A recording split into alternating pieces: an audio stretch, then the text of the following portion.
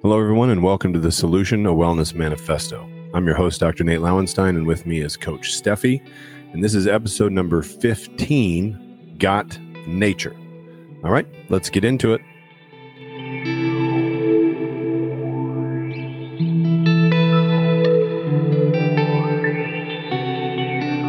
All right, welcome back, everybody.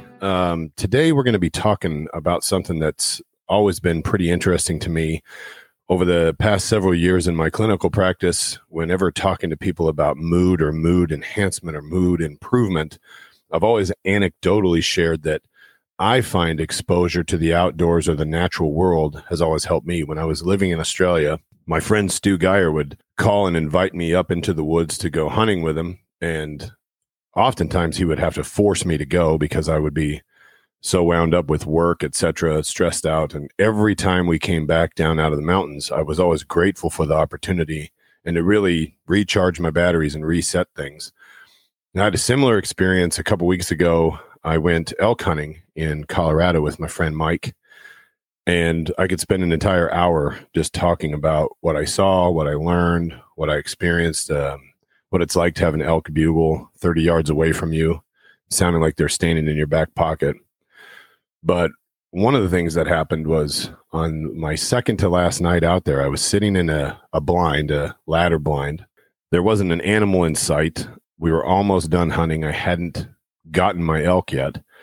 And I was starting to feel sorry for myself, licking my wounds and thinking, well, that's a bummer. 6 days out here and I'm going to go home empty-handed. And then I started looking around at the mountains that were surrounding me and the color of the trees. And it's indescribable what it looked like. And then pictures don't do it any justice, but I actually just had to change my mindset right then and there to not feeling sorry for myself, but I put my bow down. I stopped hunting. There were no animals around anyway. I opened the ladder to the blind and just sat on the steps of this ladder blind and just looked around and watched the sunset. And I remember feeling, and it's out of context, it probably sounds pretty corny, but a very real and profound sense of gratitude just for being alive and in that spot in that particular point in time. It made me think of how many times I had told people, when you're struggling with mental health, get into the natural world. So as I was driving home from the trip, I called Steph and I said, this is what we're doing our episode on. We're going to look into the science and see if that opinion is supported. So we've pulled out a few papers that we're going to talk about. All of them are pretty interesting. I will say, when it comes to the rigors of science, this is a pretty difficult subject to study, but a couple of these teams of researchers have done a fantastic job isolating variables and trying to make a good study out of this. So the first one's a study on contact with nature and its effects on attention. They had one group walk 30 minutes in an urban environment, so just through the city streets. And they had another group walk 30 minutes in a forested environment. Then they used some objective measurements. They use usually questionnaires for these sorts of things for attention, and found that there was a slight increase in attention in the nature group. What was interesting about this particular study is that they also found a decrease in the attention of the urban group. So there was a larger than expected disparity in the attention between the two groups, because the forested environment had actually had an improvement, whereas the urban environment was detrimental to their attention. This is actually going to come up again in another study where they were looking at some kids. But first, there was a second study that looked at attention. So, talking about like attention, we mean like attention deficit, ability to focus, things like that. So this was carried out on a prison population. And the reason I pulled this one is because that's a pretty interesting pool of subjects to look at. People in prison are exposed to small concrete rooms with steel doors. I used to work in a prison. It's not a pleasant environment to live in. This study was fairly difficult for these investigators because they couldn't actually go in based on prison policies. They weren't able to sit down with the inmates and talk to them. So they just had to rely on the responses to questionnaires, which leaves a lot of open-ended stuff with regard to like what type of person will respond to the questionnaire. Is there a bias in that the people that didn't respond because they wouldn't, like the outcome or the conclusion? But so this study is not super conclusive, but it does support the overall theme. And the inmates who did respond found that their increased exposure to green spaces, so just anything that was natural, grass, trees, bushes, and also their exposure to nature images. So just pictures of parts of the wild and natural world did increase attention and feelings of well-being. So again, it's not a terribly rigorous study. It does leave a lot of variables open and unanswered questions, but what they did find, what we need to take away from this that will move into further research we talked about, is that not only exposure to the natural world, but actually just looking at images of the natural world can have a benefit. Now, getting back to kids, which I mentioned before, this one was one of my favorite ones to read. So we're going to go a little bit deeper. In this study, they built an outdoor classroom under a tree with some tent flies. So they put up posts and then just have these big canvas triangles to give them shade. And then they surrounded this area with plants. So this was an outdoor elementary school classroom. And then the other class, the control group, was conducted inside in just a normal classroom. The evaluators watched the class take place, and they were looking to evaluate happiness, which they used based on a scale of smiley face emojis, basically. They looked at attention and focus, and they did that based on how many times the teacher had to redirect the behavior of the kids. And then they looked at behavior based on how many times the teacher had to correct negative behavior. So they had a third party just watching each of these classrooms. And as the kids went through their lessons and interacted with their teachers, they would just mark how many of those times those occurrences had to happen. And then they would ask the kids to rate their own happiness. The results were pretty remarkable. The outdoor classroom showed improvements in behavior and focus. There was a 25% improvement in focus in the outdoor group and a 9% improvement in behavior. Wow. There are some obvious limitations to all of these studies. There are reasonable questions that if you were reading the paper, you could ask and say, well, what about this? What about that? But one of the things that was pretty interesting about the kids study, the classroom study, when they looked at attention, and like I said, that they found that even just exposure to green spaces in the prison improved attention. This wasn't directly measured in the paper, but what they noticed is that the kids inside the classroom were more easily distracted by outside stimulus, whereas the kids in the outdoor classroom, because they're inside a city, motorcycles or cars went by, birds would tweet, and it didn't pull the kids' attention away in the outdoor classroom the same way it did in the indoor classroom. Sort of like they expect there to be external stimulus when they're outside. So I think in the circumstances, these investigators did a reasonable job controlling what they could, and they operated in good faith, seeking their conclusions. And we got some good information. But the big question that isn't answered by any of this is why? Why would exposure to the natural world improve mental well-being? And the answer to that question was pulled through another really good study, but it's going to harken back to stuff that we've previously talked about in the stress episode. And it's going to kind of segue nicely into our next episode, which we'll talk about at the end. So this was a study published in the Frontiers in Psychology in 2019, and it kind of shed some light on why exposure to nature might improve mood, focus, happiness, and general health. And it has to do with our old friend cortisol. So I'm going to pull quotes and read some stuff from this study because they cite other studies, and it gives us a good frame of reference. In the introduction to this study, researchers referenced several papers where a link between exposure to nature and improvements in mental health have been documented. And I'm going to tangent on something that was written in this paper that was in the introduction. They said healthcare providers in North America and Europe have begun to write nature prescriptions. They're actually writing them out to patients for exposure to the natural world, having nature experiences, and they're calling them, can you guess what they're calling them? No. Not a single guess. If it's a prescription, what do you write prescriptions for? Treatment. Right, but if you go fill a prescription at a pharmacy, what is it for? What are you getting? Medicine. In the form of? A pill. A pill. So that's what they're calling them. They're calling them nature pills. Oh.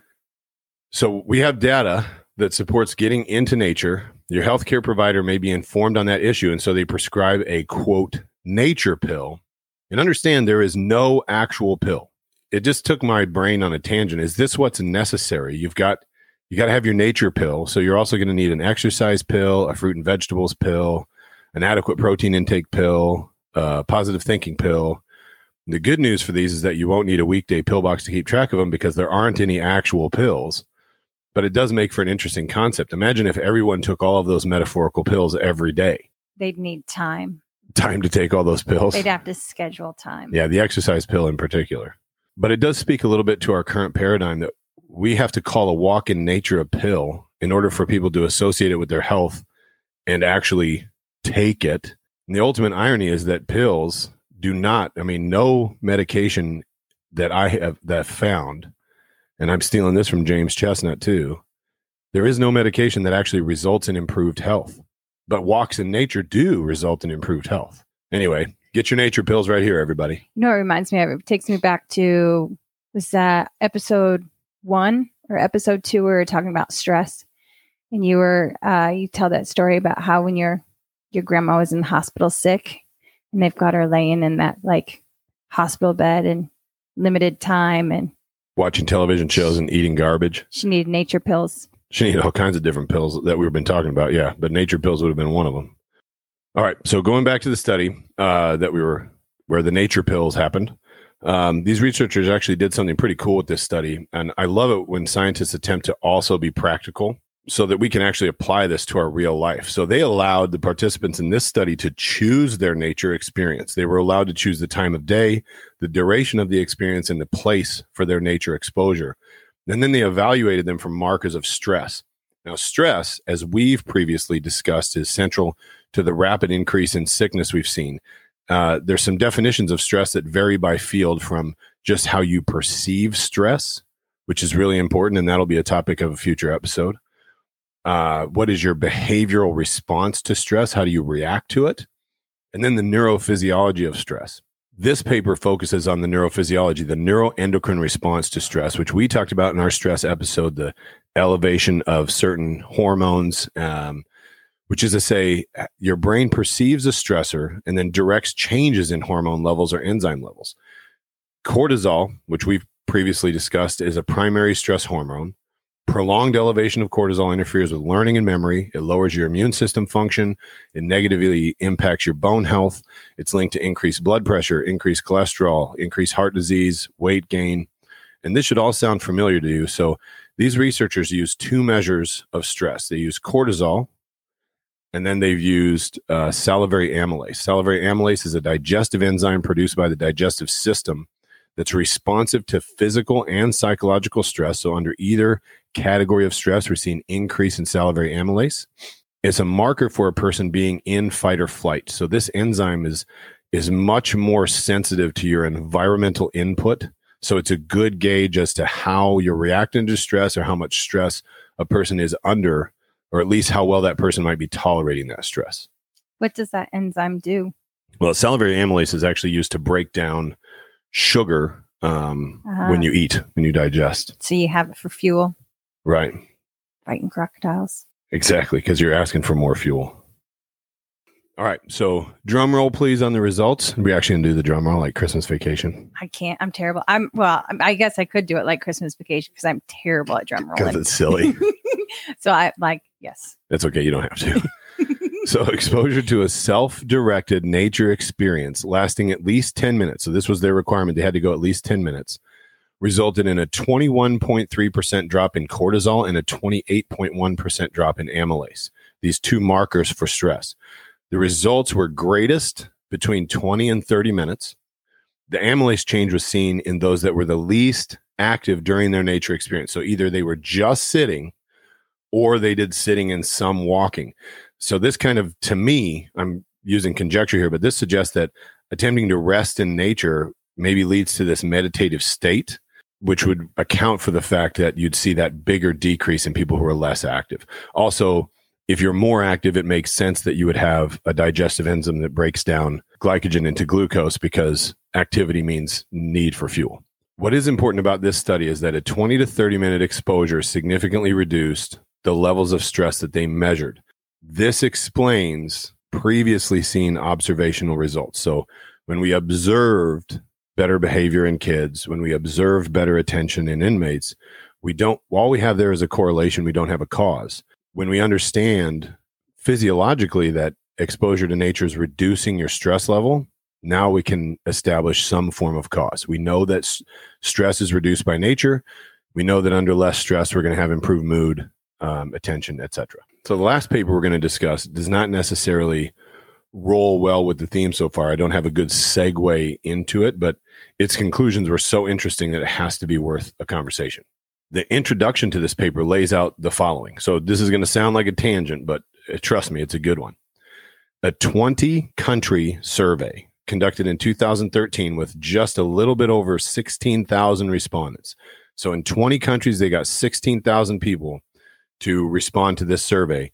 And it revealed that half of them felt pressured to make money and be successful, and that 1/3 defined their success by their possessions.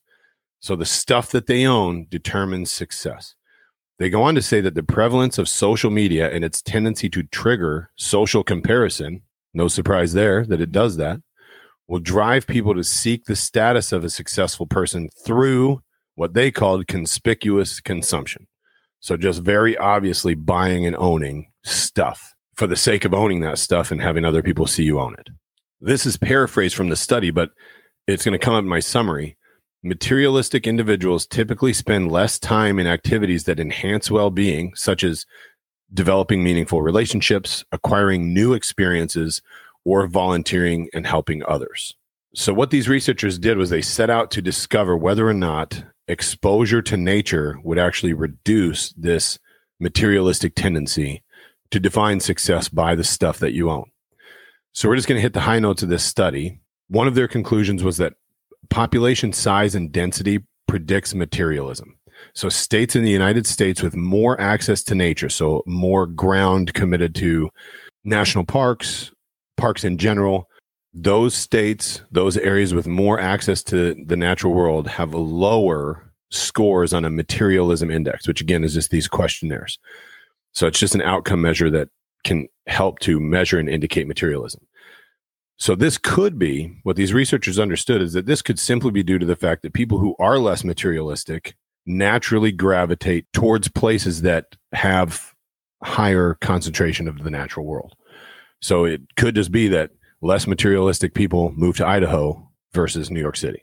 So they've established a correlation, not a cause. So they went a step further. This is actually a 3-part study.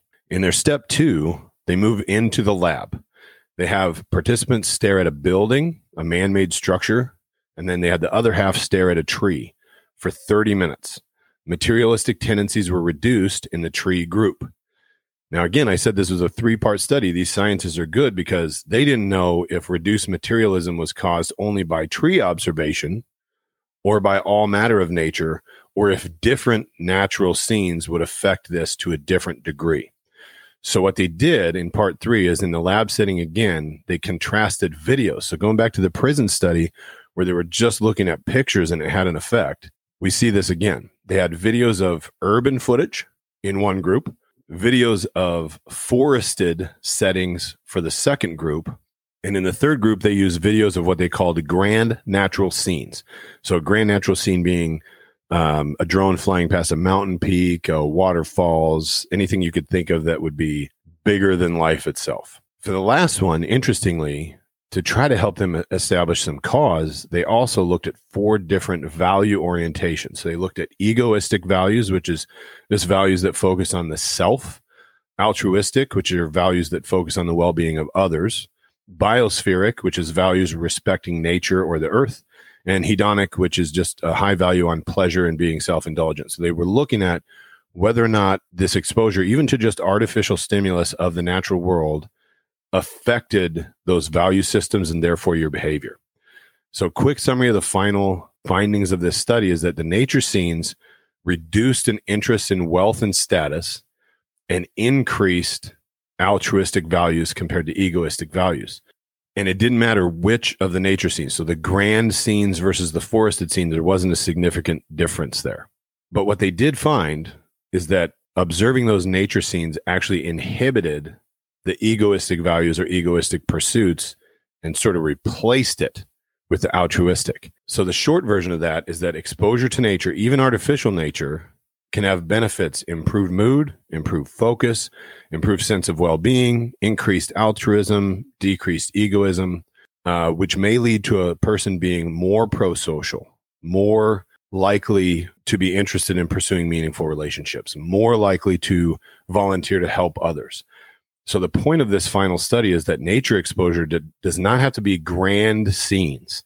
You know, we might think if I'm going to go expose myself to nature, I've got to drive 12 hours and see something bigger than life itself. I've got to look out on the vastness of the ocean. I've got to stand under a mountain and feel tiny. But in truth, the nature exposure can be a tree in your yard. And what we've seen in the research is it doesn't even have to be real. You can just watch Planet Earth on your big screen TV. Remember we did that once? And camped in the living room. That was great. Just that by itself, just watching Planet Earth, which is an awesome nature documentary, or watching the Meat Eater show on Netflix, which is a different kind of nature documentary. That's going to give you those same benefits, improvement in mood, etc. So the homework for this week is going to be pretty obvious. Probably it is to get some exposure to the natural world and then see if your experience, the benefits that we've been talking about, see if you feel improvement in your mood, etc. Because I'll be honest with you, like what drove me to want to do this episode of the podcast is it works for me every time. You know, people, I'm going to do a personal anecdote here, but Steph, what is our favorite outdoor activity in the wintertime? Ice fishing. Fishing. I love ice fishing. And tons of people that live where we live, because it gets very cold. And they're like, oh, I just hate the winter. I'm like, well, first of all, you don't have to live here. It's not required. But I always recommend ice fishing because it's at least something to do. It is outside and you get to catch fish. And again, anecdotally, fish through the ice tastes better than summertime fish anyway. So go ahead and expose yourself to the natural world. Get out there, go for a walk, go for a hike, watch Planet Earth. And then if you feel so inclined, we'll try to get this audience a little bit more interactive. Go to our Facebook page and share your experience with the natural world. Just a photo of you out in nature or on your couch watching Planet Earth. Next week, actually it won't be next week, it'll be 2 weeks because we go every other now. We have another guest. We are going to have Dr. Kim Fletcher. She graduated from Palmer with me. She's a chiropractor. And her focus is on kids and families. And what we're going to talk about, we're going to dig into stress, what it is, what it isn't, Dr. Kim's take on the ways we can help to manage it. And we have not yet, I mean, everyone knows I'm a chiropractor. We have not yet talked about chiropractor's effect on overall health and well-being. It definitely is on the map to do it. But Dr. Kim, that's going to be something that she addresses. So we're going to get started on that conversation next week. So I hope you'll join us, and we look forward to having Dr. Kim with us. Thanks so much for joining me today on The Solution, a Wellness Manifesto. I appreciate you being here. I hope that the information we covered in this week's episode was beneficial to you and that you can apply it into your life to help yourself move away from sickness and towards health. I'd like to thank my sponsor, Functional Performance Chiropractic and Wellness, for their ongoing support, and I'd like to appeal to you. If you know anyone who would benefit from the information we're talking about on this show, and I know you do, please refer them back to episode number 1 so we can all get started on the same page. I look forward to working with you and them. Until next week, take good care of yourself.